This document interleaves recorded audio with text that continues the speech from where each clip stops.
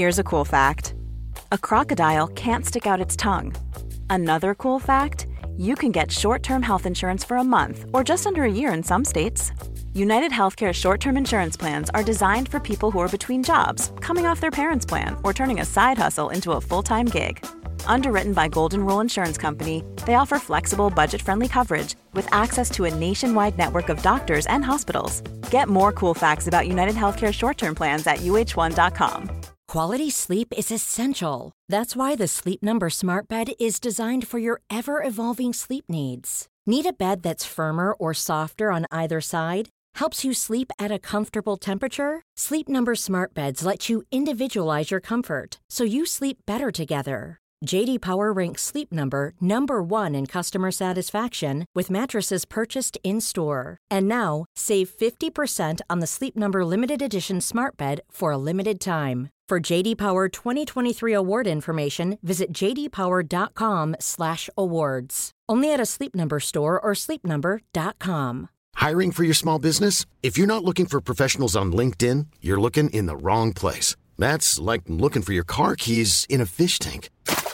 LinkedIn helps you hire professionals you can't find anywhere else, even those who aren't actively searching for a new job but might be open to the perfect role. In a given month, over 70% of LinkedIn users don't even visit other leading job sites. So start looking in the right place. With LinkedIn, you can hire professionals like a professional. Post your free job on linkedin.com/people today. This is Paige, the co-host of Giggly Squad, and I want to tell you about a company that I've been loving, Olive & June. Olive & June gives you everything that you need for a salon-quality manicure in one box. And if you break it down, it really comes out to $2 a manicure, which is absolutely insane. It's also so easy to get salon-worthy nails at home with Olive & June. The difference between how your nails used to look when you did them yourself and now with the Mani system is a complete game changer. The best thing about Olive & June, too, is it's a quick dry. Dries in about 1 minute, lasts for 5 days, and full coverage in up to 1 to 2 coats. Visit oliveandjune.com/perfectmani20 for 20% off your first system. That's oliveandjune.com/perfectmani20 for 20% off your first system. Wow. Nice. Yeah. What you're hearing are the sounds of people everywhere putting on Bombas socks, underwear, and T-shirts made from absurdly soft materials that feel like plush clouds. Yeah, that plush. And the best part? For every item you purchase, Bombas donates another to someone facing homelessness. Bombas. Big comfort for everyone. Go to bombas.com/ACAST and use code ACAST for 20% off your first purchase. That's bombas.com/ACAST. Code ACAST. Millions of people have lost weight with personalized plans from Noom. Like Evan, who can't stand salads and still lost 50 pounds. Salads generally for most people are the easy button, right? For me, that wasn't an option. I never really was a salad guy. That's just not who I am. But Noom worked for me. Get your personalized plan today at Noom.com. Real Noom user compensated to provide their story. In 4 weeks, the typical Noom user can expect to lose 1 to 2 pounds per week. Individual results may vary. The following is a presentation of the Force Center podcast feed.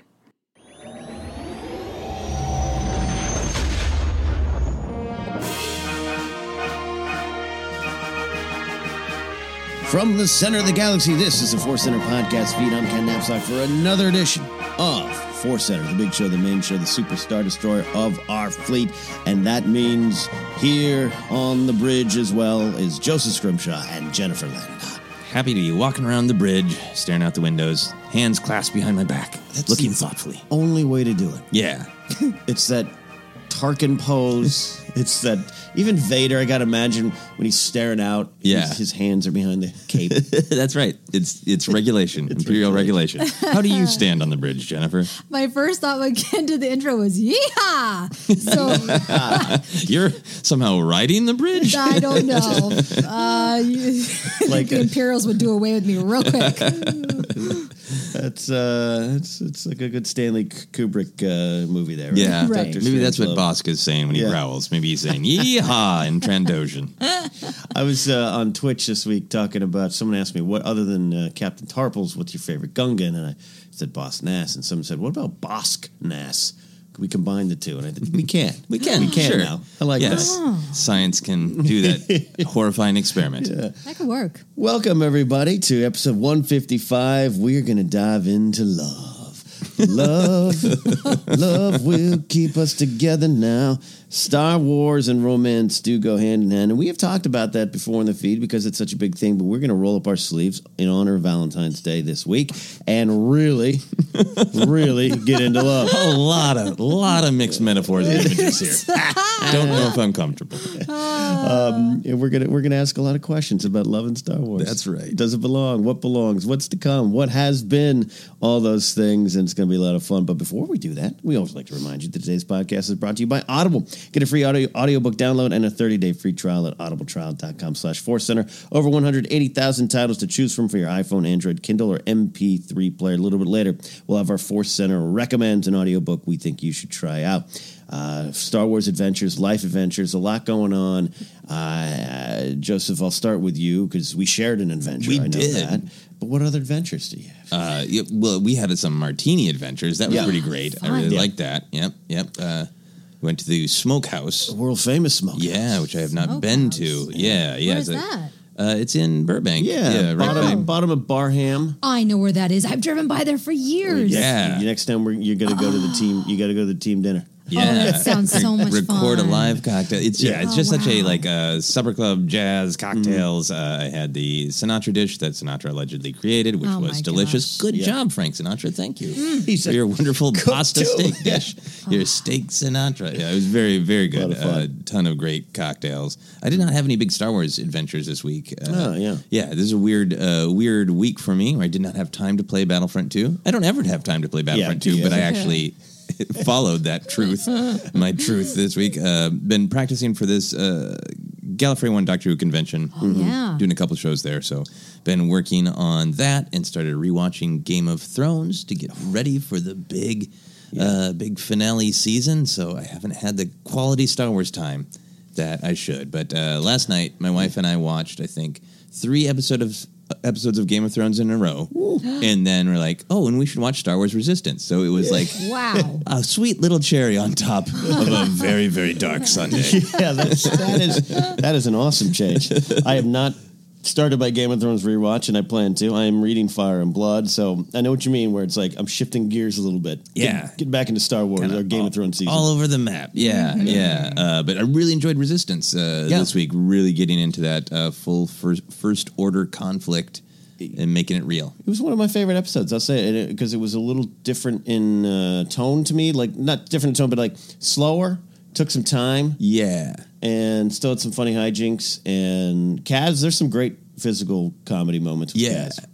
Man, the Opipit B story that they developed over the last 2 episodes is so beautiful. I mean, man, somebody should make an Opipit supercut so you can just see it on YouTube, because he's a little background character, but now they're tracking his little background story of what's happening to him as the First Order invades, and he's getting more and more character, and I love him. It's great. Really good. The poor janitor. Yeah, the poor janitor. And the last thing I did want to say about Resistance real quick is they're getting into people's actual memories and what they believed about the Empire and how they translate that to the First Order, which that is just sort of like, I'm in a desert and that is water to me. Like, I want that so much more. What are people's perspectives? I mean, three major characters touched on it this week, right? Doza. Great. Yeah, Doza. Tam, yep. And Yeager. And I thought Tam's is keeping in line with a lot of the new canon stuff of the Empire kept my dad employed when he couldn't find a job. And Yeager saying, but that was that wasn't a good job, actually. Yeah. Very deep stuff. And that's what I love about Resistance. So you had a full weekend, sir. I did. Busy one. How about you? The Smokehouse Friday night, see our favorite singer, Marvin Robinson, do his live show. A good dinner. Leftover garlic bread the next day. Good. Yeah. So good, that garlic bread. It's to die for. A lot of busy work, a lot of good stuff. And I did actually have time to play Battlefront, though, because I stream every now and then. I count it as work, so it feels less guilty. But I'm having a lot of fun. Just you hit these veins where sometimes the game does does seem repetitive and boring, and I pull out of it a little bit. And then this last week, I've been craving it, you know? Oh, nice. Having a lot of fun getting in there. I'm getting a little, you know, the skills get a little better, so you feel more confident, and having a lot of fun. And at one point, I was in a fight as a clone trooper, and I turned the corner, and there was nothing but Grievous just waiting for me. Oh, God. And it's terrifying. That would be terrifying. He's a lot there. All 4 blades out. Spinning. Yeah. Unrelenting advance. Like finding a praying mantis just staring at you in a hallway that's human size. Coughing and hacking at you. So a lot of fun there. Other than that, not much. I have a copy of the Padme book. What is it? Queen Shadow. Awesome. Queen Shadow. Because I am wonderfully buried in George R. R. Martin's Fire and Blood, History of Targaryens, Part 1.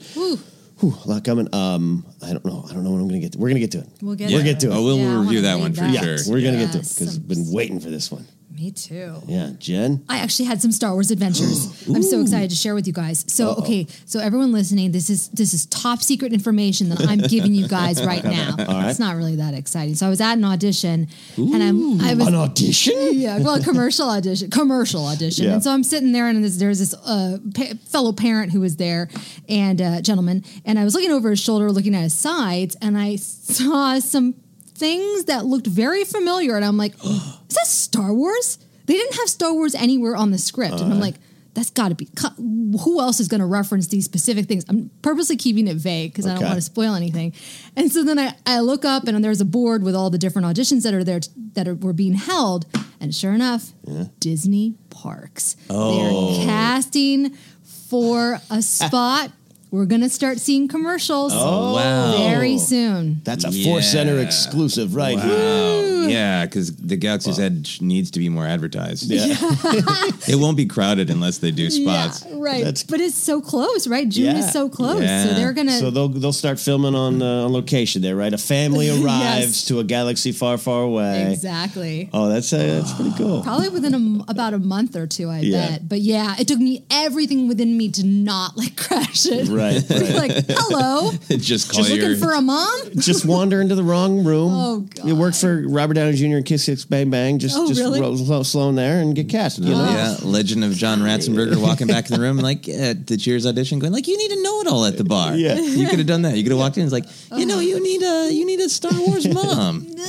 Yeah. So that was my first audition. My second audition was my daughter I was looking on Twitter, and somebody had posted a GIF of the Leia episode from Galaxy's Adventures. Yeah, it's great. Yeah. And my daughter was like, Leia, I want to watch that. And I said, well, okay, let's watch it on the TV. And so we watched that Leia episode, and she was so upset. She's like, oh, I want to see more. She was only a minute long. So we watched it. I maybe 5 or 10 times.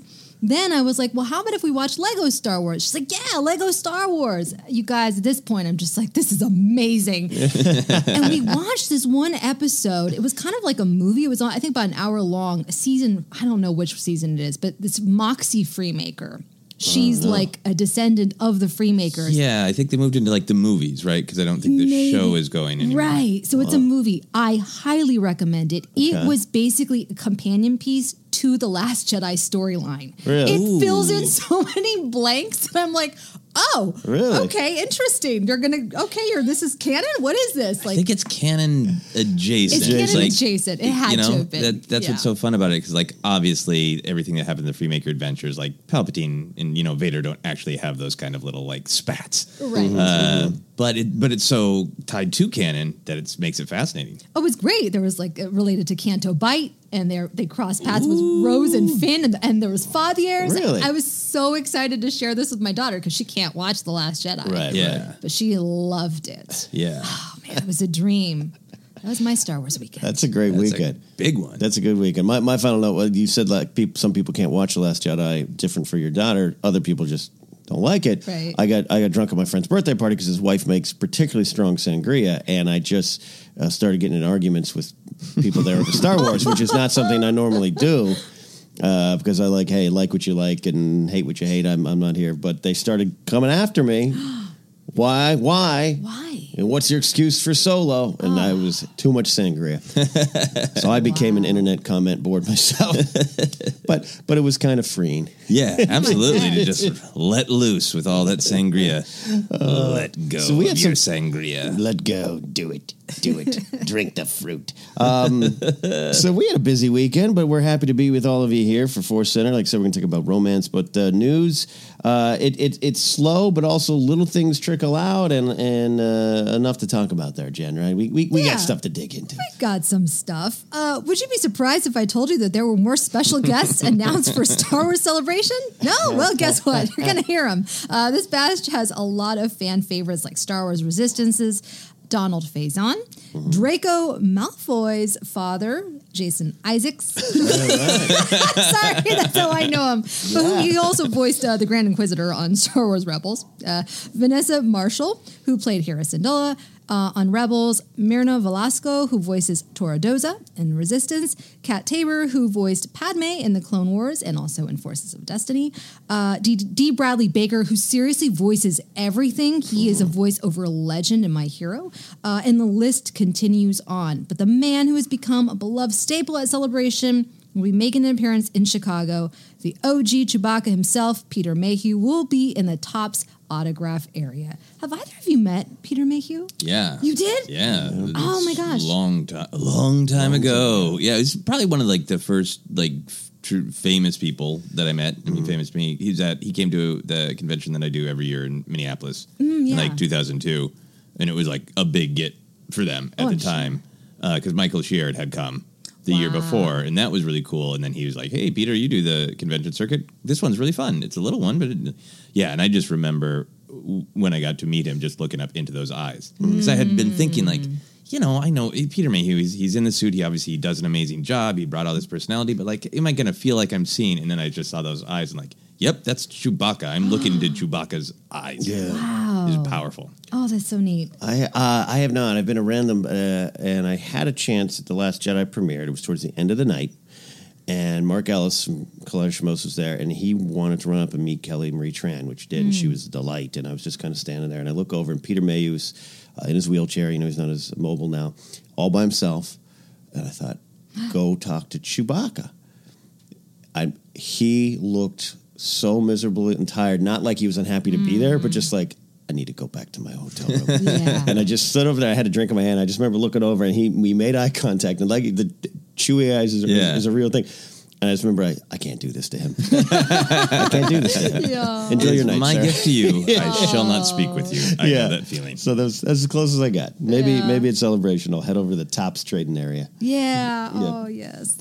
Maybe one day I'll meet him. But I want to meet Michael Pennington, Moff Gergerard. I'm sorry. I saw that in the Star Wars show, and I was like, really? Wow. Interesting. My years of a Gergerard fan were finally lead to this. Maybe there will be a Gergerard flash mob where we're all just running around trying to finish the Death Star. I'm going to tell him how in my senior year, when I was learning calligraphy in my art class, or my junior, I put his quote from the novel. I need more men? I need more men. The great men never hurry. Great men cause others to hurry. Quote from the Jedi novel. Wow. I made a little thing, a little art piece. I don't know where that is. It's probably in a fridge somewhere. That's awesome. That's great. That's a great quote. And I'll probably be like, you're the one. Boy, so many exciting special guests. Serious FOMO. But that's okay. Everyone was excited about IgerCon last week, but it turned out to be a little boring. During the Disney earnings call, Bob Iger did give some insight into the future of video games. He acknowledged that while Disney has been good at making movies, TV shows, the 3 parks, cruise ships, they've never been particularly good at publishing video games. So they'll continue to license the Star Wars brand to EA and potentially others, but invest their money elsewhere.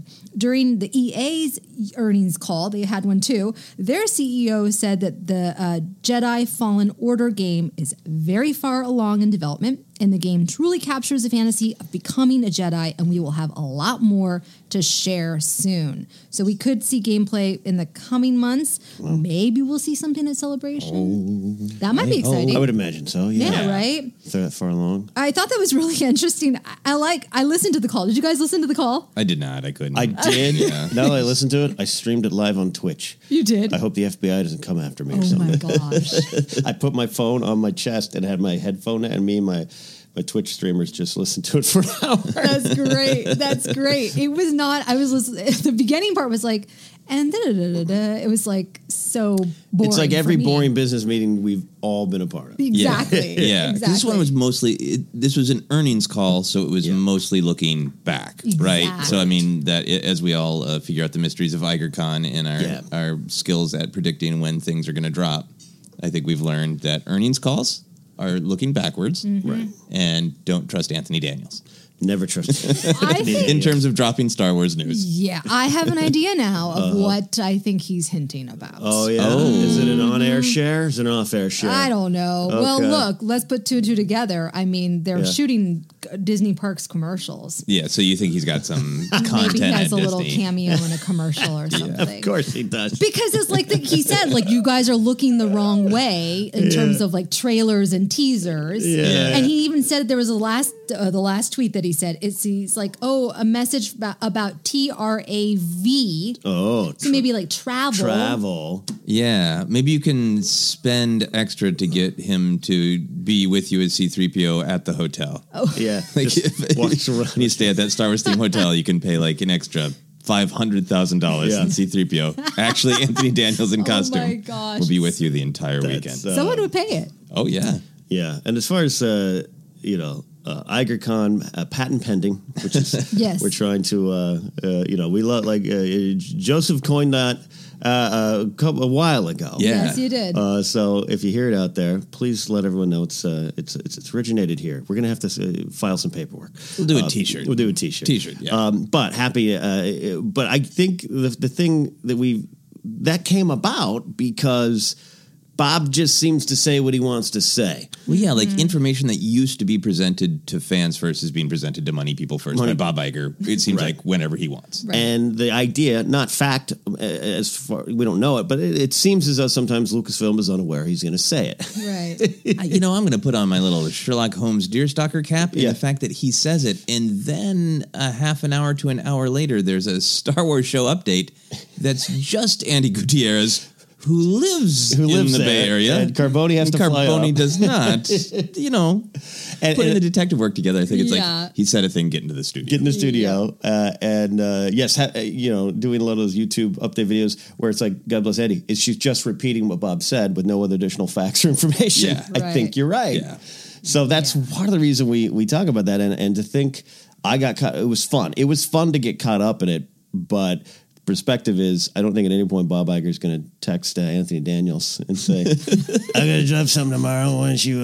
It wasn't thinking of Anthony Daniels as having his finger on the pulse. I think for all of us, we're really excited for the title, right? We're really excited for more Star Wars news. It just seemed like there was too many different things coming together. Yes, exactly. Yeah, but it was a prophecy that was misread by the Star Wars fan community. Mace Windu just does the big Mace nod of his head.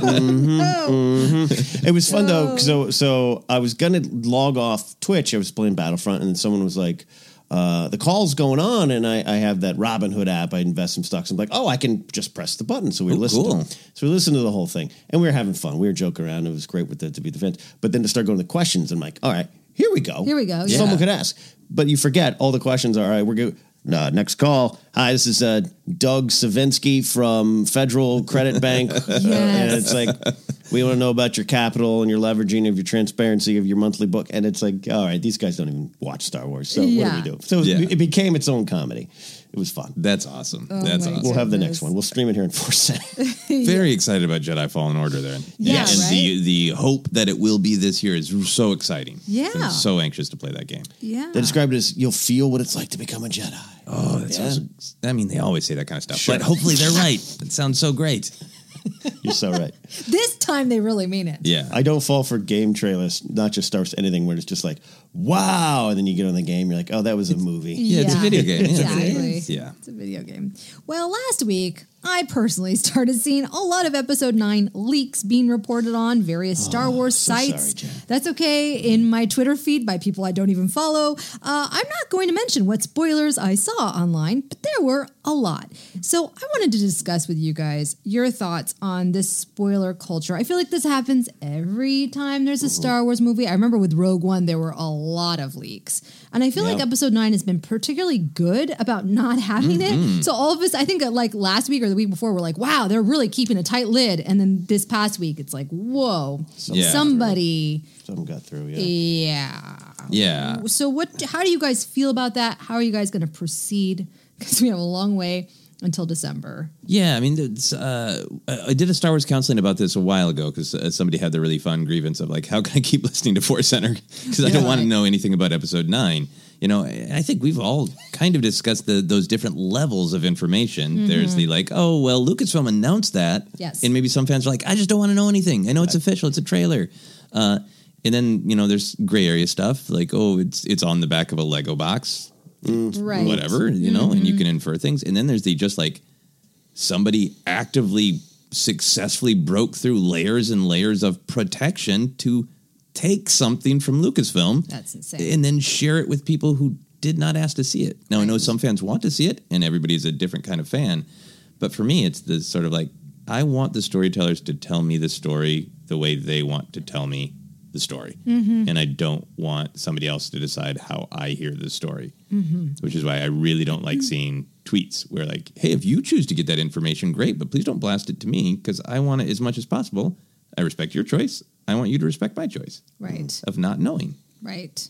Yeah, I echo with all of that, and it's a different, like exactly what it's theft. It's theft, and I try not to, you know, like that's not for us to see. Trailers are different, and I know some people, thinking of Christian Ruvacampo over the Wenger Show, does not want to see any frame of any trailer. Yep. And because trailers have changed over the years, and they maybe give away stuff, and I respect that. I love getting geeked up for the trailers, the Star Wars stuff, beyond just being part of what we do here. But yeah, there's also something about storytelling now too in the movies where I don't, you know, I jokingly call it the Game of Thrones factor, but even Lost before that and other stuff where built into these stories are big plot twists or things you didn't expect. And so if there's any hints to that, I want to experience it in a pure form. Yeah. Right.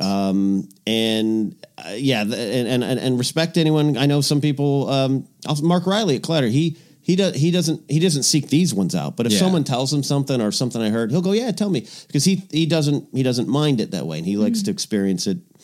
He doesn't take away from his experience watching it live. Yeah. So I know there's a lot of you listening who are probably that too, but it's a different time. I don't want anything to do with it. I just want to be as blind as I can. Yeah. Jennifer, was part of it for you just like Twitter's got this new mechanism where it's if you follow someone, it's showing their conversation with somebody you don't follow. Right. So was it for you like the cumulative sort of people talking publicly and taking away a little bit of your decision of whether or not to look at it? Yeah, and I think it's like they feel like they're not really giving spoilers, but they're giving enough of a general description of if you were to click on this link or follow this rabbit hole, here's what you're going to see. Okay. So it's like, well, all right. And so then I got to the point where I'm like, okay, let me see. And I saw a little bit of something that I was like, why did I look? Why did I do that? I had done that. I think Force Awakens, I was like, the movie, I'll forget it by the time the movie comes. I was like, oh no, I won't forget that. Nope. No. And 9 is so I mean, it's one of the more secretive sets we've ever seen or heard of. Someone got fired recently, ESPN, for leaking some stuff. Oh, at ESPN? And what is happening, and I love this as a Game of Thrones fan, they're Tyrion Lannister in it. They're intentionally releasing some things that are false and finding the trap. Finding who is saying it. So good. Yeah. And someone Good behind the scenes at ESPN got fired for leaking some stuff. So oof. Wow. That's awesome. And the fact that stuff still got passed, it's like, I don't even want to look at it. Yeah. Like, how did there could be a knock on my door. Yeah. I was lucky. I heard discussion of leaks, but I didn't see any of the actual content. Yeah. Yeah, and I understand the argument of like, well, you know, if you don't want to know what happens on Walking Dead on Sunday night, don't be on Twitter on Sunday night. Right. But like, social media for a lot of us is a part of our life. That's just like saying, don't leave your home for a week, to just say, don't, you know, you can't just not be on social media until episode 9 comes out. Yeah. Right. I mean, you'd be peaceful and happy if you did that, but that's not my life. Yeah. No, you're right. Yeah. You know, Game of Thrones. Wait till the next morning to log on. That's different than someone sending you an article link. Yeah, with DMs, and I get some of that stuff in DMs too. Don't do that, people. Yeah. No, I don't want to see. Oh, okay. What does Tesla have to do with Star Wars? Who knows? But Elon Musk recently paid a visit to the Mandalorian set. Musk posted a photo on Twitter of him on set holding a huge blaster rifle. No one knew what he was up to. I won't even get into the caption. But a few days later, Jon Favreau shared a pic of him and Musk and said, quote, discussing hyperdrive technology on set, end quote. Whether Elon Musk just stopped by the set or has a cameo in the show like he had in Iron Man 2, we will have to wait and see. I don't think he's a consultant. There was also a photo of him Elon Musk sitting next to George Lucas at an event I saw recently. So he's definitely kind of making the Star Wars rounds. I feel like The Mandalorian's been getting a lot of visitors. What do we make? Is it just because Elon Musk is kind of friends with Jon Favreau that he stopped by, or yeah, I would think so. The cameo in Iron Man 2 is interesting. Like, oh, will that happen? But yeah. I mean, Elon Musk is obviously just kind of culturally, with no judgment anyway, or not, kind of going through some stuff, man. He's everywhere doing everything, trying new things. So, I don't know. I hope he plays an alien who's vaping. I think that would be great. I think that would be great for him.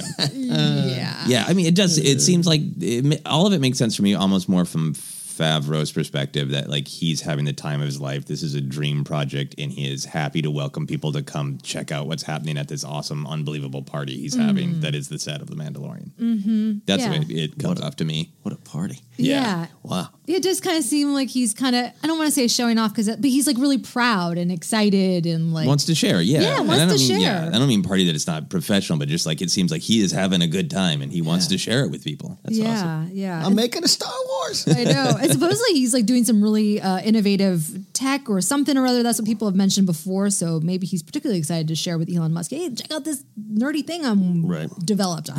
There's an underground train fight. And Elon Musk is really interested in that since he loves underground trains. Oh, boy. Taika Waititi is one of the directors working on The Mandalorian, and he recently shared some insight on how he's approaching directing his episode. I think, is he directing 1 or 2 episodes? I can't remember. It might be 2. It might be 2, yeah. He did it at the Television Critics Press Tour, TCA. He said that Star Wars has a very different style from Marvel. Quote, they know that the tone of the first films really should be kind of adhered to. He's referring to the original trilogy. That's what the fans like, and you can't really disrespect it. I guess is a nicer way of saying you can't put too many jokes in. There's a bit, definitely my tone is in there, the dialogue and stuff like that, end quote. Do you guys think that these kind of tonal restrictions that he's talking about, is it going to hinder what he does in the episode? Is it going to maybe make it better? I don't know. I thought his comments, I mean, he's also talked about how excited he is and how amazing Star Wars is, what a dream, blah, blah, blah, blah. But I did find these comments to be interesting. Yeah, I'm kind of happy to see those. I love his work and I love what he does, but I feel like his sense of humor is grounded in the real world. Like the perspective of the MCU has always been the real world exists as it exists, and even Asgardian gods and all of the various aliens kind of have similar ideas and words, so they have similar senses of humor. Right. Like Taserface is funny to all the aliens in Guardians of the Galaxy Volume 2. You know, and that's like a very earthly sense of humor that is canonically exists in space in the MCU. And I think that's really true of stuff in Thor Ragnarok as well. And I feel like, to me, for my taste, that's a really delicate balance of Star Wars of getting too real world and earthly with the humor. So to me, I think he's super funny. So if he's just like, I got to modulate this a little bit to make it feel like it's in the right vein of comedy, I trust him as an incredibly brilliant comedian to hit that mark. And it's exciting to me that to see him going like, not like, I was chained by Jon Favreau, but more like, I just need to make it work for this galaxy. Super cool. I think it's great that he's aware of it and a fan enough. Because remember, a long time ago, he made a quote about not wanting to do a Star Wars movie. Yes, he did. And it seemed some dismissive. So I'm happy he's excited. 'Cause I'm a fan of a lot of what he does. I mean, I think I haven't seen all of his stuff, but the What We Do in the Shadows Super funny. is great. I love that kind of New Zealand humor and what's going on. Some of that stuff is involved in. And as far as Thor, I always go to that Shake Weight joke, which I loved in the movie, but that was a very big. That's a pop culture-y kind of reference. Yeah, and clearly he's not going to put that in Star Wars. So I like it. The humor. Look, we're pretty positive about the humor in The Last Jedi, but even I can admit that it does push the boundaries of it's a phone call joke. Maybe some people don't take to that, and I get that. Even though I think we come down on rather positive on that. But even I don't like some of the Finn stuff in Force Awakens. But it for a split second of you got a boyfriend, cute boyfriend was like that's something that I haven't seen before in Star Wars. Yeah. So it took me. I understand the tone thing there, and it seems like he's on the right track if he's aware of it. Yeah. That's all. Yeah. I think so too. But if he wants to say we're werewolves, not swearwolves, and Mandalorian, I'm okay with it. Yeah, very exciting. I can't wait to see some clips from the show. And we should note that we're going to talk more about some of that tone stuff next week. That's right. Yes, I look forward to that. And that is the news. When you're ready to pop the question, the last thing you want to do is second guess the ring. At BlueNile.com, you can design a one-of-a-kind ring with the ease and convenience of shopping online. Choose your diamond and setting. When you find the one, you'll get it delivered right to your door. Go to BlueNile.com and use promo code LISTEN to get $50 off your purchase of $500 or more. That's code LISTEN at BlueNile.com for $50 off your purchase. BlueNile.com, code LISTEN. Planning for your next trip? Elevate your travel style with Quince. Quince has all the jet-setting essentials you'll want for your next getaway, like European linen, premium luggage options, buttery soft Italian leather bags, and so much more. And it's all priced at 50 to 80% less than similar brands. Plus, Quince only works with factories that use safe and ethical manufacturing practices. Pack your bags with high-quality essentials you'll be wearing for vacations to come with Quince. Go to quince.com/trip for free shipping and 365-day returns. Quality sleep is essential. That's why the Sleep Number Smart Bed is designed for your ever-evolving sleep needs. Need a bed that's firmer or softer on either side? Helps you sleep at a comfortable temperature? Sleep Number Smart Beds let you individualize your comfort, so you sleep better together. J.D. Power ranks Sleep Number number 1 in customer satisfaction with mattresses purchased in-store. And now, save 50% on the Sleep Number Limited Edition Smart Bed for a limited time. For J.D. Power 2023 award information, visit jdpower.com/awards. Only at a Sleep Number store or sleepnumber.com.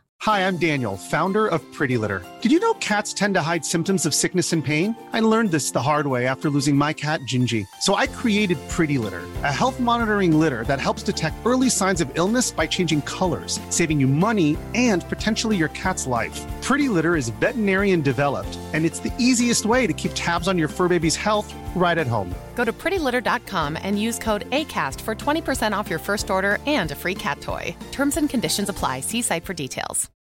Life is full of what-ifs. Some awesome, like what if AI could fold your laundry? And some, well, less awesome, like what if you have unexpected medical costs? United Healthcare can help get you covered with Health Protector Guard fixed indemnity insurance plans. They supplement your primary plan to help you manage out-of-pocket costs. No deductibles, no enrollment periods, and especially no more what-ifs. Visit uh1.com to find the Health Protector Guard plan for you. Hey, Dave. Yeah, Randy. Since we founded Bombas, we've always said our socks, underwear, and T-shirts are super soft. Any new ideas? Maybe sublimely soft. Or disgustingly cozy. Wait, what? I got it. Bombas. Absurdly comfortable essentials for yourself and for those facing homelessness. Because one purchased equals one donated. Wow, did we just write an ad? Yes. Bombas. Big comfort for everyone. Go to bombas.com/ACAST and use code ACAST for 20% off your first purchase. The news. We actually had a lot to talk about in the news this week. There's some stuff going on out there, and then more coming. And yeah, that title's going to come. Patience, young Padawans. It'll be there. So thank you, Jennifer, for taking us through the news. And as always, we want to do our Force Center recommends an audiobook we think you should try out on us. Joseph, what do we got? That is right. Since it is the week of Valentine's Day as we record and we're talking romance, there was an obvious selection, and that is Lost Stars by Claudia Gray. Maybe one of the most straightforward. It's got all the elements of Star Wars, but at its heart, it's a romance. It's an obvious one. Captain Phasma. Captain Phasma, a great romance where a woman falls in love with her armor. It is a romance in its own way. Lost Stars is one of the best ones out there. Great choice. Truly pure romance in that one. So to download your free audiobook today, go to audibletrial.com/forcecenter. Again, that's audibletrial.com/forcecenter for your free audiobook. All right, we're going to dive into that topic right now. It's not just romance in Star Wars. It's also about the future of romance in Star Wars. It's a big part of it, Joseph. We like our sweeping romances. That is right. So kind of want to start by just putting romance in context in Star Wars and in our own hearts as fans. Obviously, it's a huge presence in the original trilogy, right? Traditional sweeping romance between Han and Leia, and the threat of it between Luke and Leia. But then that went a different direction. And then obviously romance is huge to everything that happens in the prequels, but it's a little bit more, it's different, sometimes controversial. And then there's a ton of it, as I was thinking about it, in the books. Yeah. And I think a decent amount in the comics too, but like a lot of different relationships in the books. And then it's been kind of a missing ingredient in big screen Star Wars, with, I would say, the exception of Solo. So I just wanted to start by asking you both how you feel about romance in Star Wars. How important do you think it is as one of the ingredients? And when it's there, what does it really add to the story? Yeah. I think it's a valuable and important ingredient, and I love it, and I think it's what's built into that DNA of Star Wars we talk about, the serials and everything, and that's kind of part of the adventures, going back to the 30s, so it makes sense to me. It's why it works in Indiana Jones. Indiana Jones one's a little more James Bondy romance sometimes. We're settled down, Indy. Treat women better. But I think it's a valuable part, and I do miss it. I love the Han and Leia episode 7. There's some different kind of romance. Yeah, absolutely. But the big sweeping over the top, I do kind of miss it. Yeah. What do you think it adds to the story itself? To that question, I think it adds a full world, a fully realized world, because that's part of the human existence, right, and alien existence, and Twi'lek existence, and Ewok existence. It makes the characters feel more fully fleshed out to you. Of like, they don't just fight with laser swords and blaster guns. They fall in love. Exactly. They have sexy times and babies. Yes. Star Wars sexy times. Fully rounded characters. Jennifer, how about you? I think I've been in the past, I've said, I don't really care about romance in Star Wars.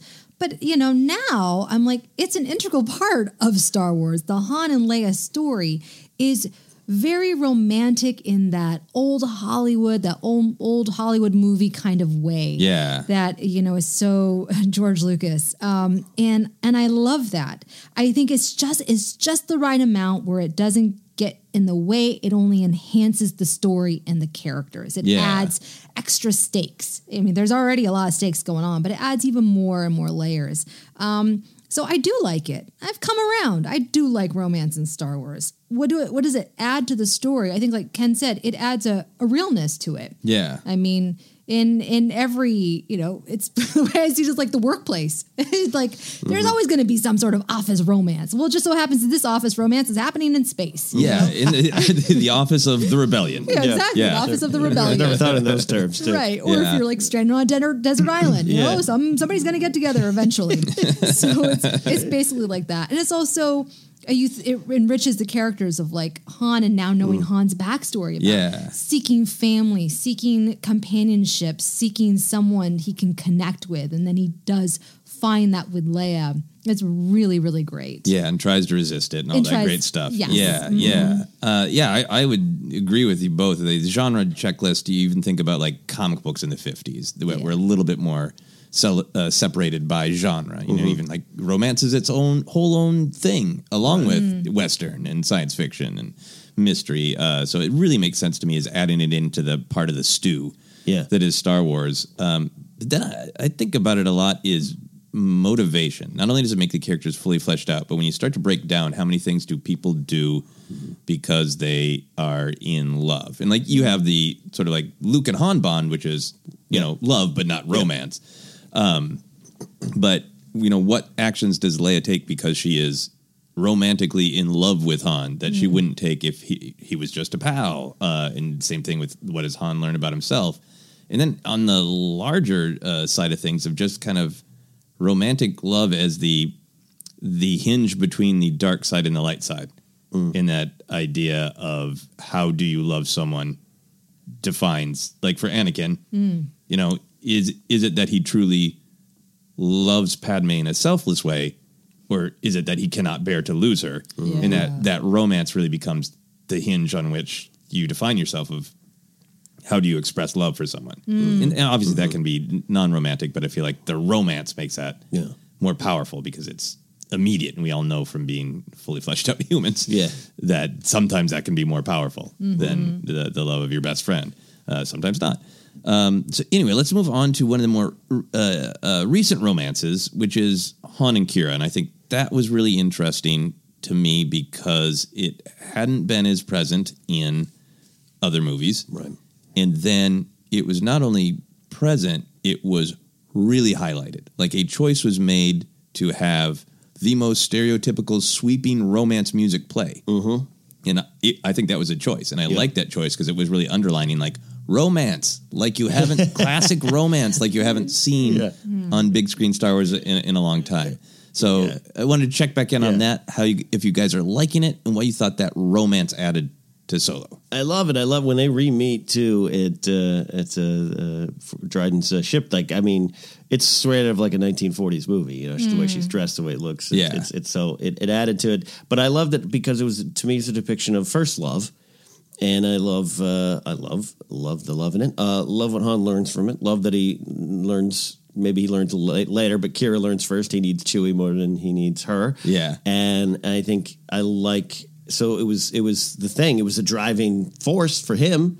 He wants to get off to get back, but that's sometimes I think you're supposed to learn from every relationship, you know, even if it doesn't last. And Han learns some of the big lessons. And Qi'ra, seeing Han through Kira's eyes, particularly in Most Wanted, was a real eye-opening experience for me as a Han Solo fan. Yeah, so it added a lot to the character for me. Cool. How about you, Jennifer? I think it sold me. The romance between Han and Qi'ra sold me on Alden Ehrenreich as Han Solo. I thought that he had some great moments. I'm thinking of the deleted scene, quite frankly, of the two of them when they get in that barrel. I think the eel. Oh my gosh, the chemistry between the two. I was like, I wanted to see that on screen because I feel like there was chemistry on screen, but that was like passion, young love, and I loved that. And even like when they get separated at the port, and you know the love in his eyes as she's being taken away, and the desperation. It just, to me, I was like, wow, Alden Ehrenreich, he is Han Solo, and it also added the romance between the two of them. It added a sexiness to him that I wasn't sure that he was going to be able to have. Yeah. Because Harrison Ford just exudes that. Smoldering. Yeah. I mean, he just is. But I was like, Alden Ehrenreich, I don't know, you know, but it was there. And it was rooted in an authenticity because of his relationship with Qi'ra.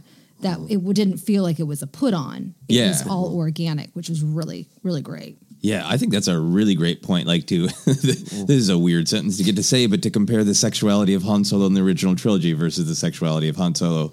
Like, Han's got, I think, one of the most kind of straightforward, lascivious lines in Empire Strikes Back where Leia says, holding is not enough to get me excited. And he's like, I don't have time for anything else. Right, but you get him as like, I'm a mature guy who's been around the block. Yeah. And then you get young, eager Solo of like, well, I figured we'd talk for a second. And then, Yes. like he's, that's so real. Yes, very real. And so different in such a great contrast. Yeah. It so ups the stakes. I love that that's the first time we see them. She pulls him into that passionate kiss because she was worried about him. And it just lets you know, hey, Star Wars, we've told a lot of great stories about the bond between friends and mentors and parents. And let's have a few more that is the bond about romance. And that sexuality is a part of it and a huge part of it. And I totally agree with you that it really highlights his youth and his vulnerability. Yeah. Cool. So let's move on then, kind of looking back a little bit there at previous romance in Star Wars and start looking into the future. And I think the biggest question is Episode 9. Is it going to be there? And I think along with that, we can kind of talk a little bit about how much it's been there in 7 and 8, because I think we all have a lot of different opinions as Star Wars fans about have the seeds been planted, or if there's big sweeping romance in Episode 9, would it be coming out of the blue? I think there are a lot of different opinions, interpretations about that. It's a tough one to answer. It's a tough one because I one of the criticisms I think I have of Last Jedi, I know, stop the presses. I don't, love everything 100%. I didn't, the Finn and Rose, I didn't buy a lot of chemistry there, and I got what they were going for, but it seemed like, number one, you don't necessarily have time for it with what's going on. It just didn't hit for me. So it wouldn't be out of the blue if suddenly there's something in Episode 9. We'd have a year between the story, but movie to movie, it'd be like, all right, cool. They decided to make that happen. You know what I mean? So, and I don't see it coming from another location unless it's obviously completely new characters. Okay. Do you want it? Do you expect it? That's the thing. As much as I want it, now the way the story's been told, I don't know how, unless it's Rey and Kylo, and I've never been a Kylo or a Reylo person. I don't know where it comes from. Okay. So I think I'm going to have to be okay with it. Does that make sense? Yeah. Okay. We'll break down a few options. Wrote down a few options so we can go through the shipping. Yeah. And see. Right. But Jennifer, for you, kind of big picture, do you want it there? Do you think it will be there? Do you think it's been set up by the previous two films? I think it needs to be there in a way that's either alluded to or just kind of simmering, in the background. Okay. I don't think that we're going to see, unless, and we'll go break down the specifics, but like the only possibility I can really think of right now is Reylo. Okay. Because we saw so much of that in The Last Jedi that to me, it makes sense to kind of continue that dangerous, toxic love story. Yeah. And it would kind of also change what we know of Star Wars, in some sense. So this is not a good romance. This is not as bad. But I think that to me would make the most sense because I don't. Yeah, we'll go down. Okay, the list. yeah, let's just do it. Yeah, I mean, I think for me, I kind of agree with. I don't know. I can see the possibility of sweeping. I would love romance to be in there, especially because it is wrapping up the Skywalker saga, and obviously romance has motivated a lot of the Skywalker saga. So I would love to see something, and I think that there is room to develop a lot of different things. But let's start with Rose and Finn. Do you see potential for Rose and Finn, Ken or Jennifer? Absolutely. I mean, absolutely. I think that's what they wanted at the end is what Ryan was going for. It was an awkward thing, but he's still got I don't think he has feelings for Rey that are purely romantic. I think Finn's just truly connected to someone, who he took off the mask. That was one of the first people to welcome him into the world, as was Poe. But I think it would be they'd have to find it off the paper for me, if that makes sense. Like, even if they're like, now, hey, Finn and Rose, they're together, right? They kissed, and over the course last year, they discovered they love each other. I'd still need to be convinced on screen that it works between them. Okay. How do you feel, Jennifer? On paper, I like the idea. The chemistry between the two, I mean, I think that there's a friendship chemistry there, but a romantic, I just did not see it on screen, unfortunately. With that kiss, it was a little awkward. And I don't know, maybe it was intentional because Finn still has his heart kind of maybe with Rey. I just didn't feel it. And so to me, it would feel forced if they got together. They'd have to do a lot of explaining. I feel like I don't I feel like I get the intention of Last Jedi on paper. I sometimes really wonder what was the intention or what were the actors given. Like, Right. did they not get to where they were trying to go, or were they not trying to get there? Was it trying to be as abrupt? Was that purposeful? And maybe some of us are like, I'm not sure about that choice, but it was executed exactly as planned by the actors, and they're more than capable of having explodey chemistry. Because we've all talked about like liking Finn's story because like, I realize this is wrong, but I have been brainwashed since I was a kid, and I don't know anything about the world. Right. I'm like a child who's really good at shooting things. And Rey's like, I'm kind of like socially a child as well. And that's their bond of coming together. And the relationship tracked for me a little bit there where Finn didn't really realize how much Rose was seeing him as a hero, then seeing him as a real person, then thinking, I don't want to see a galaxy where Finn isn't here. He's real to me. I love him. And that we could maybe pick up of like Finn's development as a character is like, oh, now I'm in this romance with Rose. I realize I do care about her. And now everything's exploding for me. Now I carry myself differently because now I get it. I'm in the world. I'm with a person. My body is alive in a way that it hasn't been before. Sorry to go there, but that's what we're talking about. Special purpose. Yes, he can go full the jerk. But you know what I mean? Where I think you're 100% maybe supposed right. to be awkward on purpose. I do think you're right. I do think that's what was intended. The novel plays up not a phrase this carefully. The novel seems to play up a little bit of the angle of a subtle love triangle, but not that Rey is jealous of Rose, but just kind of like, oh, I think I might have to let part of Finn go out of my life. Like this seems to be happening. She's looking at Rose and Finn acting on the phone. Rose is definitely we get some inner monologue stuff. And Rose definitely has. I mean, as you would because you're with this guy and all he's talking about is Rey. And we should asterisk that a lot of fans had strong opinions about that. And Jason Fry, the author, even commented and said that maybe he'd look at that differently. So we don't need to get into all that. But I want to acknowledge that there are strong feelings out there on that. Right, absolutely. So I think you're right. I think it was intended that way. I in a real world sense, I didn't know if there was chemistry there. So that might be just what I saw. I don't know. Yeah, that would be amazing if y'all sat down and just like there are fireworks off of those two. Yeah, it's a little bit of the problem with Portman and Christensen by the time Attack of the Clones comes up. And there was probably some real world problems there too. So it's like, but that in story though, I think you're right. I think in story that was the intention. Yeah. Finn's interesting. Finn's a brainwashed, fighter. You're absolutely right. He's just clinging to the first person he found who he made a real bond with, a true bond with. And that's his perspective for most of the film. And then his mind is on other larger ideas of what does it mean to belong to something. Yeah. And he doesn't see anything what's going on over here with Rose. Interesting. All right, so let's move on to Finn and Poe, which is Jacket Heat, in which is I think a lot of creation on the internet. I'll throw out my thoughts first. I would love to see more representation on screen, and I do not want to downplay the importance of that. A part of me wants to see that story when that is fully, intentionally the story, and not kind of having to be half created by the fans on the internet. The other thing I will say, with again, do noting that there are strong opinions. I really want to see gay characters on screen. I also want to see stories where men can be close as friends. And that's okay too, because I think we need representation of that in society. So I would love to see both stories. I want to see them intentional, where two men or two women are in love, and that is the story. And I want to see stories to get away from some of the old guard masculinity stuff, where maybe Poe and Finn absolutely do love each other and the best friends ever, and they are intimate, but not sexually, and that's cool. Yeah. Because men can be that way. I'm a big hugger of my male friends. So yes, and all jokes aside, I thought that's what I gathered from it, but also I think you're 100% right. I agree with you there.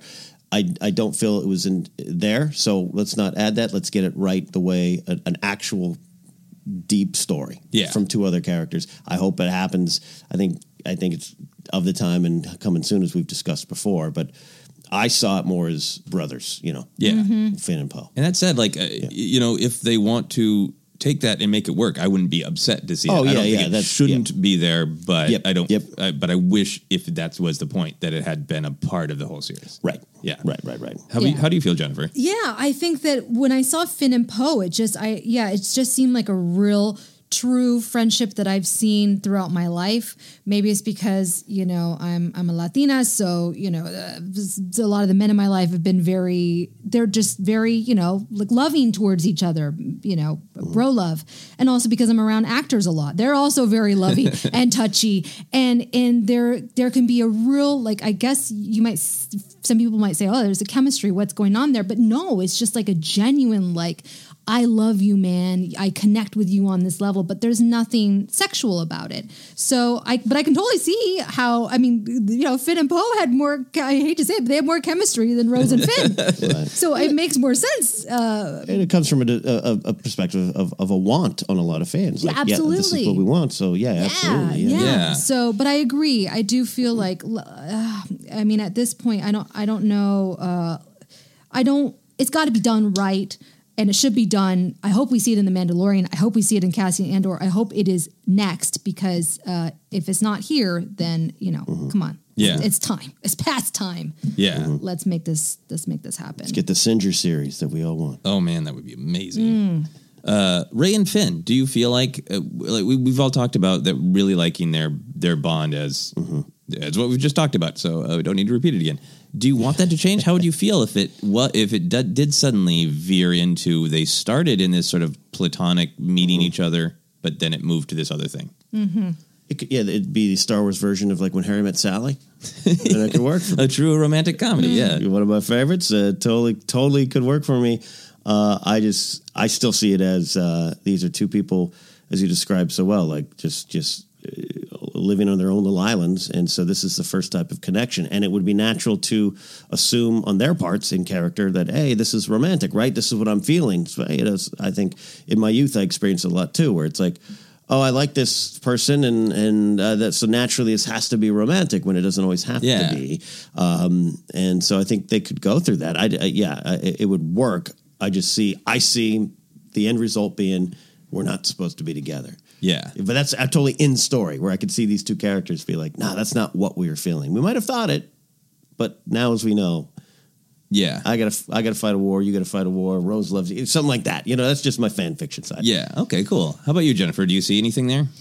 There's a lot of chemistry between them, but to me, it feels like it's a different type of movie. It's like what was that movie? You know, it's like a teen romance kind of movie that I don't really feel like would work with Star Wars per se, or maybe it's because it feels too familiar. Yeah, you know what I mean. I want something more epic, more grand, and to me, that's why we're going to talk about Rey and Kylo. I kind of like that. I don't want to say I'm a Reylo, but Rey and Finn are just so darn cute. They're adorable. It's, you know, it's like, rated G love. Yeah. You know, like in like elementary, middle school. We're gonna go. What do people used to say? Not go steady. That's like my mom's generation. Yeah. You go out or something. Go together. Yeah, something like that. Now a weird phrase, but that's what it was when I was a youngin'. You guys going together? That's super upsetting from lots of perspectives. That's the one I had in elementary school too. Yeah. Shelley and Steve are going together. Oh, where? Okay. Where did that happen during lunch? Like, right. Where'd they go? During first recess? Yeah. Where'd they go? Says Dad. I feel like Rey and Finn, I would have wanted that to be layered in, and I remember sitting in the theater in the moment where Finn came to Starkiller Base, not to save the galaxy, but for Rey, and they embrace, and I was like, oh, don't kiss. Because at that point, it felt like they weren't ready. It would be pushing the characters too fast to have them kiss. And I just loved that they hugged. And I love that they have that bond. And I just think there's nothing wrong. Let's see that bond. Yeah. You know? Friends forever. Best friends forever. Yeah. That's awesome. So let's get to the big one then. Rey and Kylo. Reylo. I feel like, to me, there's intimacy.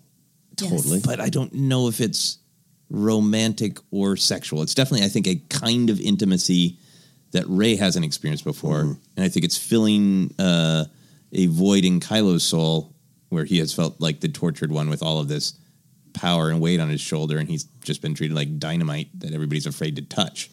And then here's somebody else who's like, you have the power to touch me. Yeah. But they're equally powerful. So it's like, they can't, touch. you know? Yeah. I don't know. It almost feels like the whole Rogue from X-Men story where like literally no one can touch her. And Kylo's been sort of like, I'm untouchable. Everybody's afraid of me. Yeah. You aren't afraid of me. You are the same as me.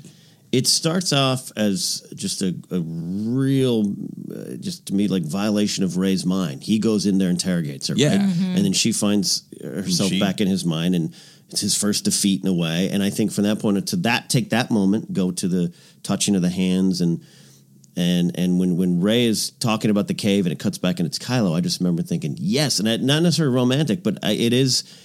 They are in each other's minds and know each other's fears and failures, and that's kind of that true intimacy that a lot of things are built on. So that's where it's natural. I think it is the most primed for romance, but because you're a fan of Rey, you're like, no, right? Choose Finn, choose a droid, just somewhere else other than Kylo, because he's got too much problems, man. Yeah. But yeah, you feel it, and it is a different. I think it's so powerful to fans, other than those who just want it. And fan shipping, but it is a very powerful connection. Yeah, down to true intimacy, down to Kylo's line of like, "Don't worry, I feel it too." Yeah. Which when I first saw Force Awakens, I was like, "What is that really about?" And now I just feel like it's totally like we are connected. Yeah, yeah. It is so good. It's so bad. And I'm like you're saying, no, Rey, don't do it. But I kind of want her to do it so we can learn from her lessons. But I see, like you're saying, there's an intimacy that they have that could lead towards something romantic, even though it would be very bad. With Kylo, I think that look, we see him with his shirt off, right? I mean, it's he's putting it out there. He's like testing the waters. Well, okay, let's talk. He did say, I don't want to do this either. Yeah, let's talk motivation. Do you think that he was parading around his room topless, waiting for the random connection to spark? Maybe it'll be now. But there was something about the fact that he owned it as opposed to going and getting a robe. Cowl. He didn't put a cowl on. You're right. Yeah. That's true. Jen, you're very right. Actually stuck out his chest more. He's like, I've been space working out. Yeah, it was just really like, okay, we're going there. I'm just sitting here in my room sweating. But I think that they each find something within the other that they're kind of seeking in some weird way. So that's why I think it could be a really fascinating. He's just they're both toxic romance. They're both spinning truths at each other. Mm-hmm. They both know each other so well, so it would make some sense. But it would be, but it's also because that toxic romance is part of Star Wars tradition in a way. Anakin, Padme looking at you, right? Yeah, where like that's why I think it feels like the most Star Wars-y romance, and that's not a good thing. Yeah, because even Han and Leia had their problems. Yeah, Han and Leia that have that. We come from two different worlds. Then Anakin and Padme have the rigid structures of the institutions we're in won't allow this. Right. And now it'd be interesting to get a further sort of development on that of we are bound together almost just by fate and destiny, but do we have to be bound together? Right. Do we want to be bound together in another way? Like, I mean, that would almost be fascinating if it is almost like truly them figuring out, like, do either of us, want this? Like, some confrontation that ends up in a kiss that's then like, was that, oh, wait, no. What? No? Does anybody, and really, like you're saying, really tackle it head on is what it is. It's not a normal relationship. It would be one of those, so-and-so, entertainment tonight. Rey and Kylo get married in a weekend getaway. And by Tuesday, they're annulled. Yeah, right. One last thing. I do think it's interesting because, in the other movies, the Dark Force is, Palpatine or other people. So I think that it's interesting that this Dark Force would be, for Rey, a romantic potential romantic thing. Yeah. That is representing the dark side and falling to that. So I think that's kind of a new take on that. I can see that. I can see it possibly their connection, whether they go full romance or not, really motivating episode 9 because she not only hung up on him at the end of Last Jedi, I think she deleted his number from her phone. Right. Yes. There was a real I'm closing the door. I tried. Yeah. No, I don't want what you're selling. So I wonder if we could almost even be very different, but like a Vader, at the beginning of Empire Strikes Back. The crawl is he's obsessed with finding Luke. Very different relationship. But what would that be like if the war's raging on, but all Kylo really cares about is tracking down Rey and reconnecting with her in person to resolve some sort of relationship, It's a great pitch. I don't mean to undercut it with comedy, but it's like it's a great pitch. But I love that idea of just like, come on, one more date. Yeah, give me another answer try. my calls. Yeah, answer my calls. In your and like this whole eyes. thing, yeah, it is like it's got scary real life. Real life. But I mean, toxic, but real. But it would work. It's But real. And like George Lucas said, I created this for 12-year-olds to wrestle with big, scary real life stuff. Yeah, and that's a big, scary real life thing. That is true. So, real quick.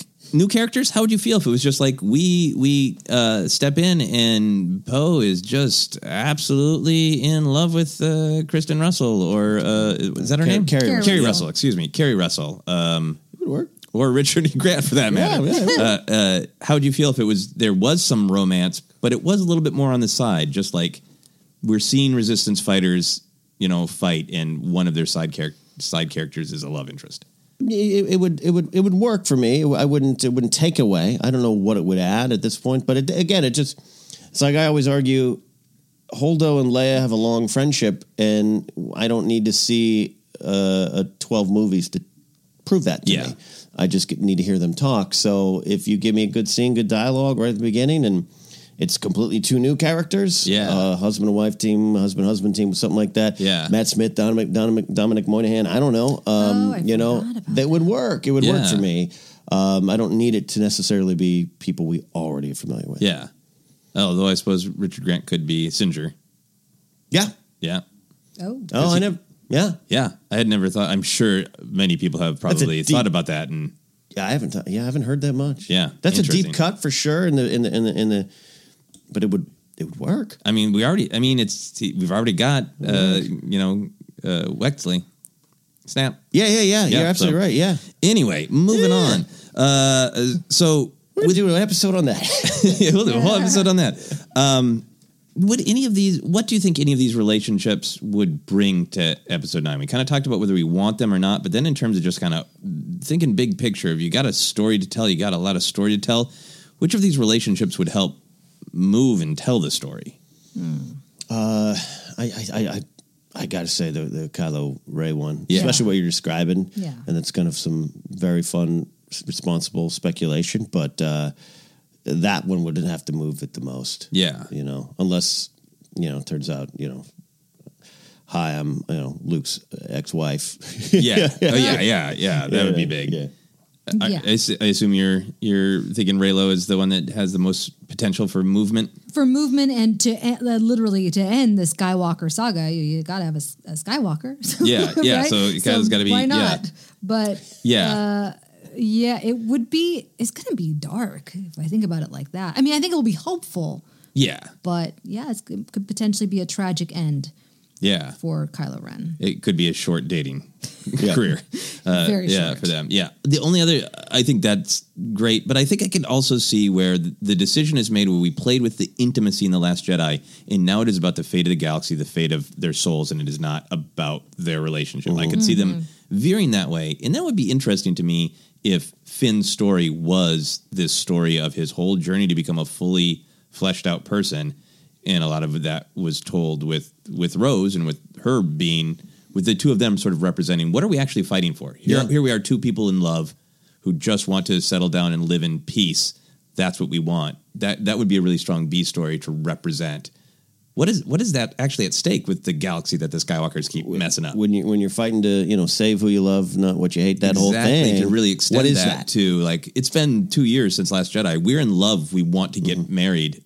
And we want to live in peace, and that's all we care about in this battle. We're fighting to give ourselves a normal life, whatever normal might be. It might be for the, but that would be a big, powerful thing and a great point. Yeah, that's what's the stakes. Oddly enough, going to Robotech, where a couple of characters do. There's a moment where they're like living this quote unquote normal domestic life, and that's post war, and then the war returns. Different storyline, but there's kind of it reminds you of like. Love was big in Robotech. Love conquered all. That was part of it. Okay. And what is that? It's this. It could be this. Yeah. Really show us what this is. What it is. I like that idea. Yeah. We want our kids to grow up in a peaceful galaxy because we already know we're going to have kids. Amazing. Cool. Some other possibilities in romance. Jennifer, you already mentioned this. Are you hoping for romance in The Mandalorian or the Cassian Andor show? I think with The Mandalorian, I don't think it's I don't think it's going to be the central story. I think they might dance around it. Maybe they'll have a couple episodes where we see. I mean, you have Pedro Pascal, incredibly sexy man. You got to give him something. Like, please, give us the fans. Give us a little something. Might I suggest rewatching season 4 of Game of Thrones?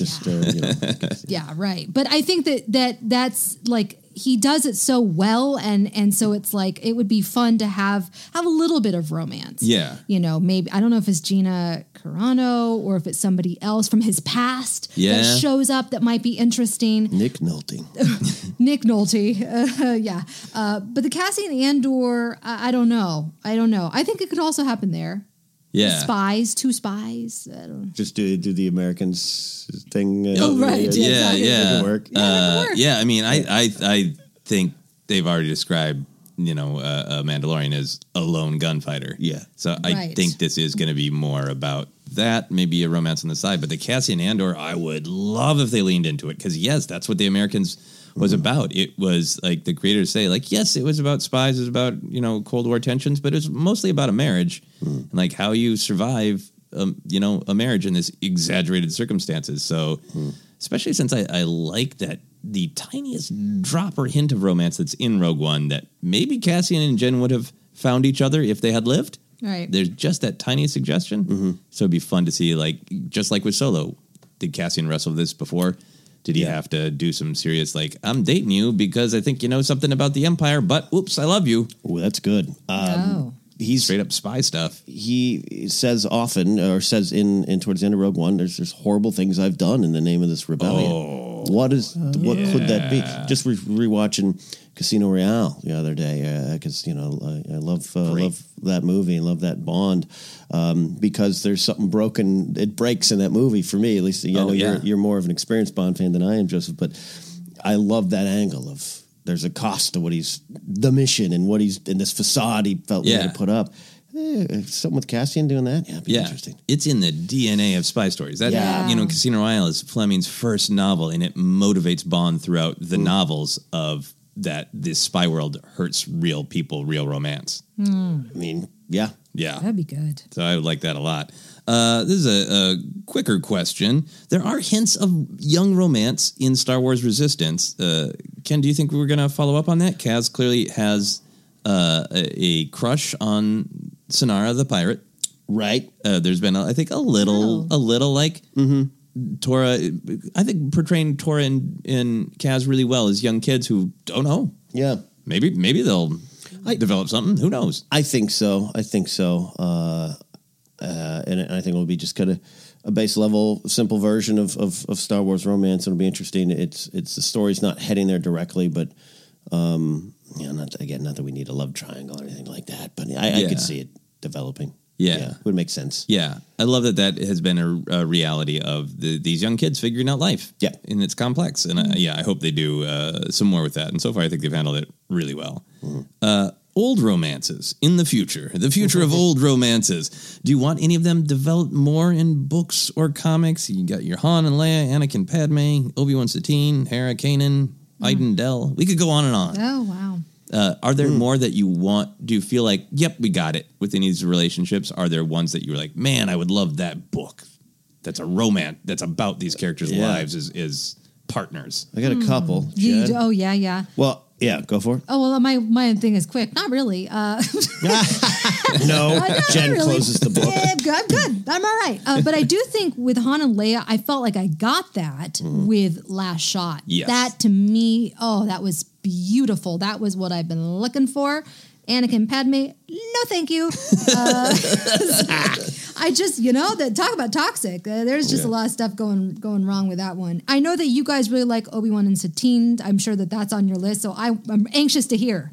Definitely on the my pitch. list. And we have got Thrawn Alliance has had some good insight into Padme Anakin again, but it's like it's a tough relationship. Yeah. Obi-Wan and Satine. Oh my gosh. Give me the story of their young love. Yeah. Cause we really only have that description, that very quick description that Obi-Wan gives. I think Satine is a great character, an interesting character. I love the way she challenges Kenobi. And for me, taking this character of Obi-Wan Kenobi who is always doing right, always adhering to the codes, and you need me to stay in the desert for 20 years to watch Luke? I will do it. To know that at one point he would have, left the Jedi Order if she asked. If she asked, which is why how it's so well written to be so like good. He didn't. He left it up to her. Yeah. So So that would be and it sounds like a great Star Wars story because it's described as we're on the run with from bounty hunters. Yeah. And Qui-Gon is right there. Qui-Gon's just like, I'll be in the other room. I'll be in the other part of this cave we're hiding in. Don't you kids do anything. Don't bend the code. Don't break the code, everyone.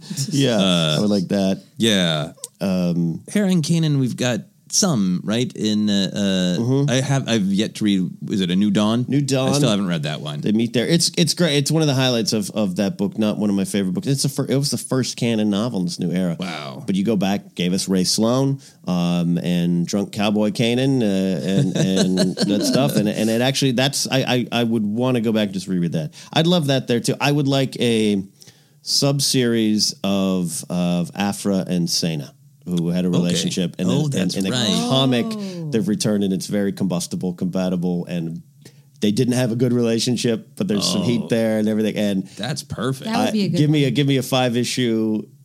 Their crazy wild romance. Yeah, be like True Romance or something from a Tarantino type of script. I don't know. I could be on board for that. Yeah, give me a movie. That'd be fun. Yeah, I'm gonna buck the system and say of course Obi-Wan and Satine, but I would love a novel that is just truly focused on the relationship of Anakin and Padme. Because I think because it is complicated and because I think it deserves a little bit more exploration where we get a little bit more to Padme's perspective. Yeah, okay, that's good. When they're in the heat of the Clone Wars, and she questions things.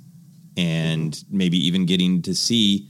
I haven't got a chance to read it yet, but I saw a good review of the Anakin one-shot where he's being good.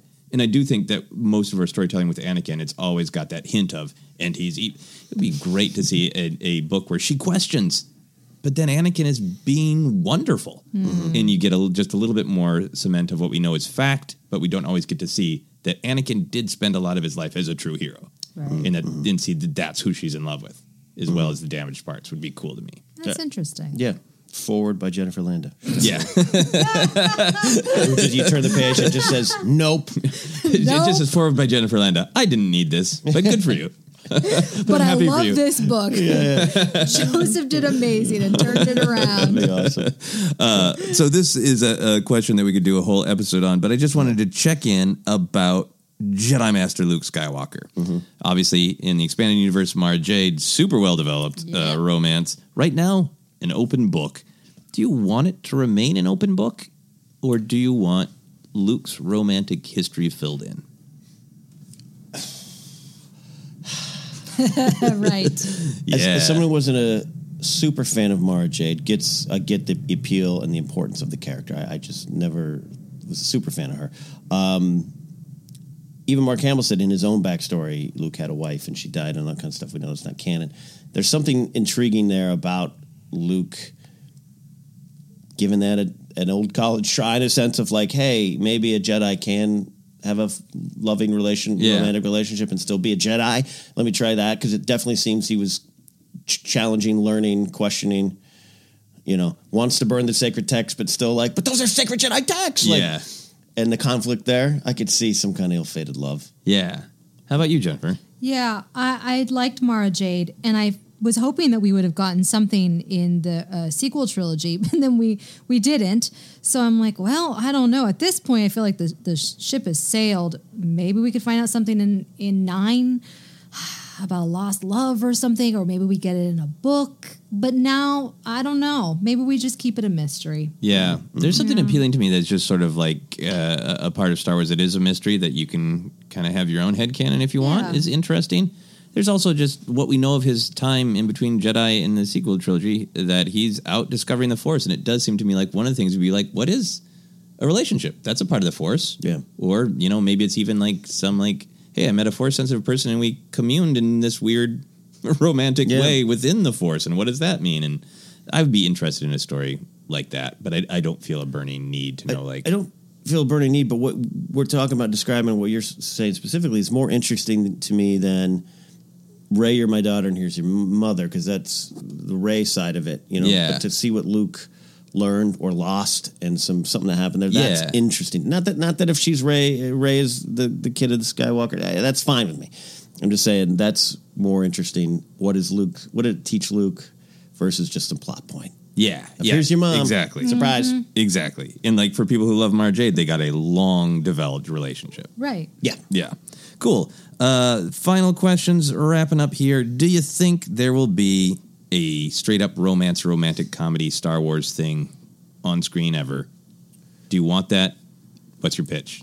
Yeah. You know, I'm surprising myself today. I'm kind of into it. I'm into this, but I think about it in terms of like, okay, what about like a Bonnie and Clyde, two bounty hunters, or if you want to go a different route, like a Mr. and Mrs. Smith. You know, these two spies. Speaking of Cassian Andor, that to me would make it so it's not like a cheesy romance. It's a toothy, gritty romance. Toothy romance. I don't know if that's a good combination. I love where Jen's going today. This is weird. I'm sorry. I love it. Let's roll up our sleeves and get into some toothy romance, everybody. Oh gosh, but you guys get it, you know, like something you're pitching something I like. Dangerous, you know. I like this. Yeah, so that it just would fit in with the Star Wars world. Dangerous, little sexy. Cool costumes. That's where my mind went to. Not the Mr. and Mrs. Smith idea is great, but my mind went to like bounty hunters on the run. Yeah, like a little bit is suggested with Hera and Kanan of like when they're getting by and they have this romance, but people were like, we are committed, we are in a romance. That does. And the movie's kind of about that, but on the surface, it's that they got a job to do. Exactly. It's a road movie. It's Blues Brothers with two bounty hunters in love. We know Cad Bane and Ara Singh had a little time in the cabin, so maybe that could work too. All right, get in here. Come for the Star Wars, stay for the euphemisms. What do you have a desire for this, Ken? Do you have a pitch? I have it. What Jen has pitched is really interesting to me. It's different to me. I don't romantic comedy in Star Wars would never work though. The Office, it just we got it enough with. I mean, Han and Leia, especially in Empire. It's a romantic comedy. You're right. It really is. One of my favorite scenes with Leia for her character is the and get to your transport scene, right? Because that shows her as a leader and she stays and but it's also got this great Han's there and he goes for her and she goes to the other side and that's I think what Irvin Kershner and the team did so well in Empire. So I think we already got it in a way. Not that we couldn't do a whole series, but I like what I think it would need some story behind it and the Mr. I'm a rebel. She's an Imperial. We're going to figure this out. Or we just have an anthology series, The 9 Loves of Lando, and we just The 9 Loves of Lando, 9 episode season. He would be so offended by that time. Yeah, like, only 9. Only 9. Come on, you're only covering 9 of them. That's so many more. My final pitch is not at all creative. It's just something that I think is realistic and could happen. I think a great romantic Star Wars film would be an animated movie version of Lost Stars. 100%. I think is an actual possibility in Disney Plus. I love that idea. Stream that into our hearts right now. Yeah, Lost Stars animated directly. Come on, Uncle Bob.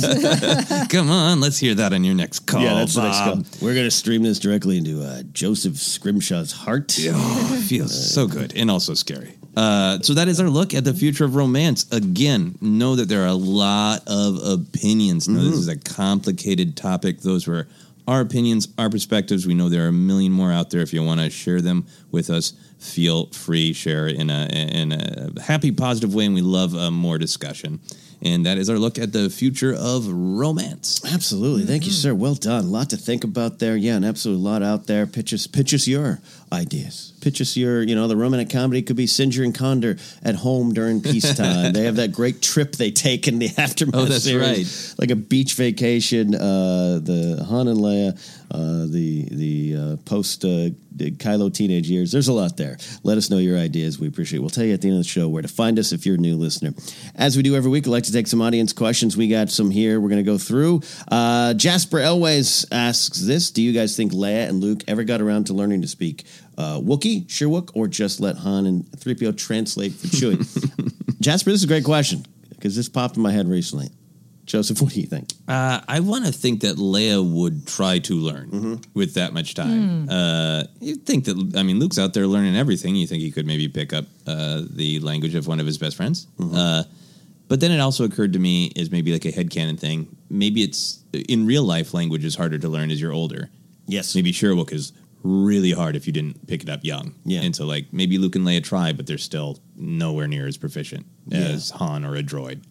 I like that. Yeah. Jen? I think it's conversational. I think that they know some key phrases, I'm sure that they have some sort of like Duolingo or something in Star Wars at that point. So they could translate, or what the heck? They have, of course, 3PO to translate. Yeah. But yeah, I think that they did a little bit, but it's really tough to learn Sherwook. Yeah. Very difficult language. There's I rewatched the scene in Force Awakens where Han and Leia see each other again, and Chewie walks up to Leia, hugs her, and says a bunch of stuff, and then she just kind of nods. So either she does understand, or she's just blowing him off. She's like, Chewie. Sure, Chewie. I'm sure that meant something. Yeah. I always see I think it as a hard language to learn in terms of speaking.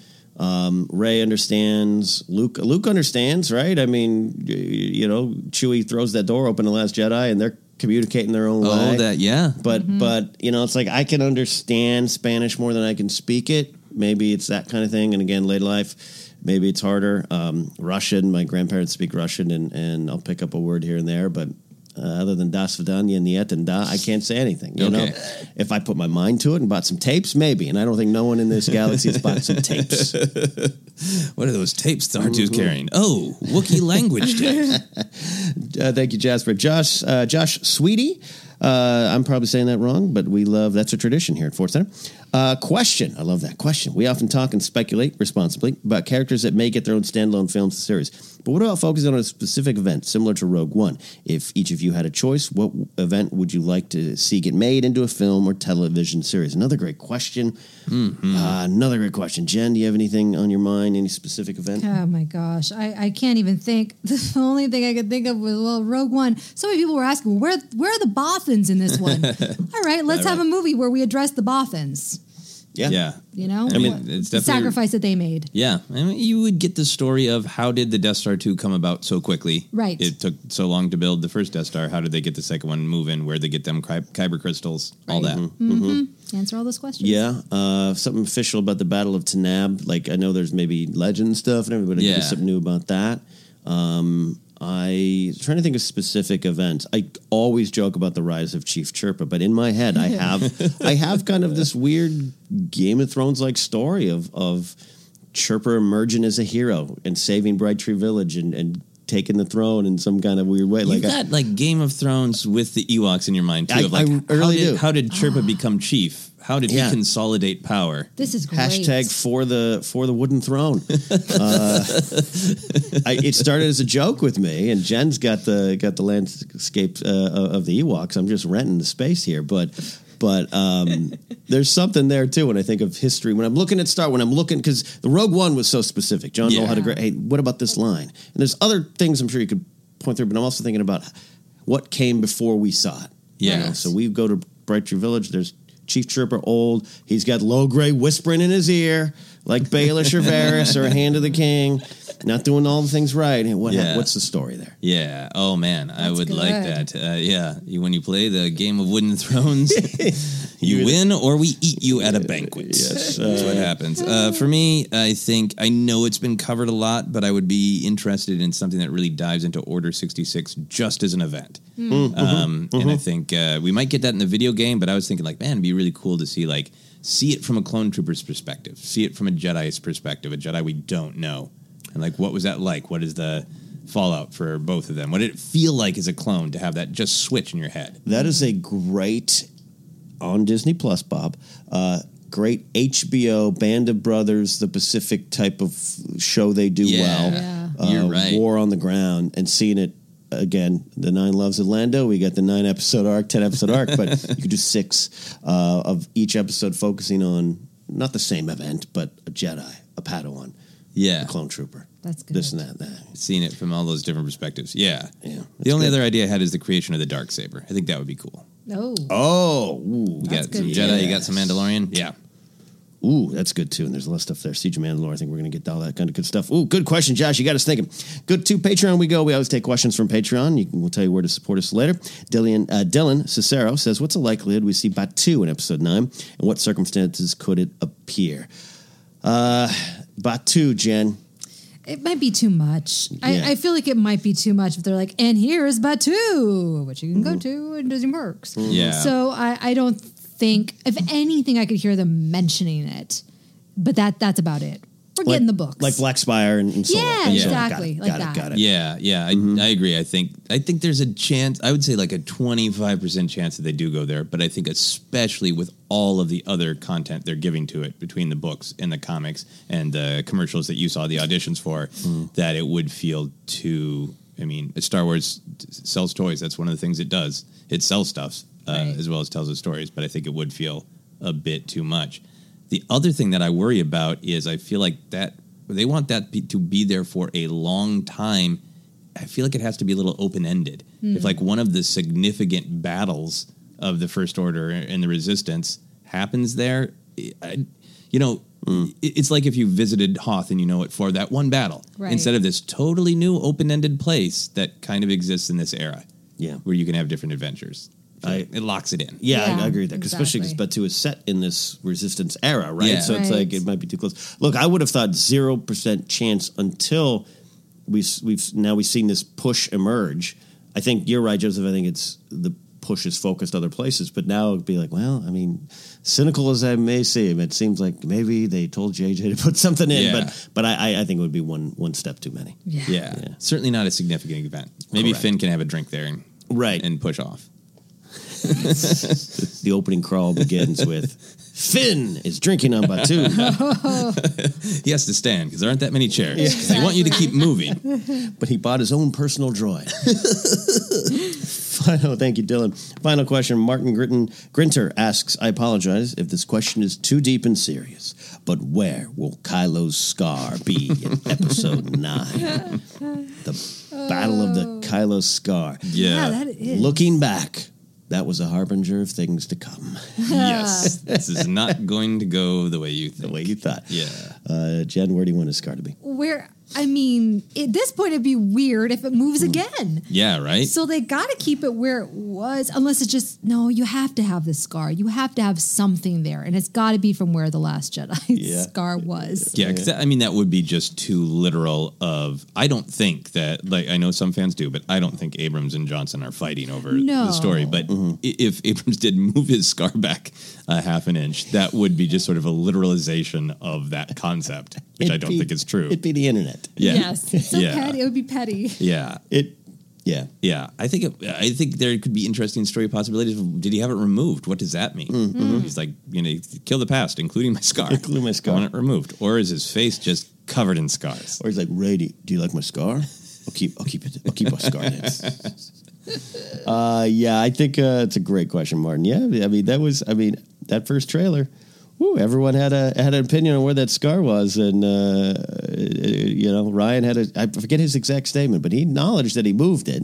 Yeah, because he thought the way it lined up, it was distracting because it was like too right up the middle of his head. Face, yeah. So JJ, do better scars. So I think you're stuck with this one there. I think it's going to stay right where it is right now, or maybe gone completely. Thank you, Martin, Dylan, Josh, and Jasper. Great questions. If you have a questions or a thought on today's episode, you can reach us at Force Center Pod. Use the hashtag Force Center. Facebook page is Force Center Podcast. We have a website, forcecenterpod.podomatic.net, which has a snail mail address on there if you want to send us something. tpublic.com/user/Force Center is where you can buy merch for Force Center. Tweet a pic and we'll reshare it. Podcast is available on Podomatic, iHeartRadio, Apple Podcasts, Google Play, Stitcher, TuneIn, and on YouTube. We got the animated Databank Brawl still on there, and a lot of other things. Jen puts rebroadcasts or Databank Brawls with some great little pictures, and Alex Damon's got the intro for it there. We got a fan section. If you want to make a fan video, let us know. Send it to us, and if we like it, we'll pop it up there. A lot of things going on the YouTube page. And Force Center, Patreon, Joseph, we changed some things up. Yeah, there was a major reconstruction on patreon.com/4center. We have some new goals and we have some new tiers, all sorts of things we're building towards. The possibility of a live show, more movie commentaries, possibility of a Star Wars comic book show. So if you want to help us keep going and keep growing, go check out patreon.com/4center. Absolutely. We're almost out of here, but we got some things we're working on ourselves in our own careers outside of Star Wars and in Star Wars. Jennifer, what do you got? Yeah, you can find me on Instagram, Twitter, Facebook, YouTube, at Jennifer Landa. I'm always cooking up something Star Wars related. Who knows what you might see? Who knows? Joseph? You can find me on Twitter and Instagram is at Joseph Scrimshaw, and you can go to my website, josephscrimshaw.com. In particular, check out that live shows page for all the upcoming stuff. I got some shows coming up in Los Angeles, and like I said, if you're a Doctor Who fan, I'll be at Gallifrey 1 this coming weekend, so go come find me there. Say hello. Absolutely. You can find me at Cadnapsock and follow me, Instagram, Twitter, all the normal spots there. I will be trying to confirm some live shows with Mark Ellis, but if you see a date for Mark Ellis, it does not always mean that Josh and I will be there. Check first, but just go see Mark Ellis if you have the chance, but we're trying to lock up some stuff and give you some information on that, so follow me so I can let you know. That is it for all the love in Star Wars and all the love we've yet to discover. We'll see you next time. This was Force Center.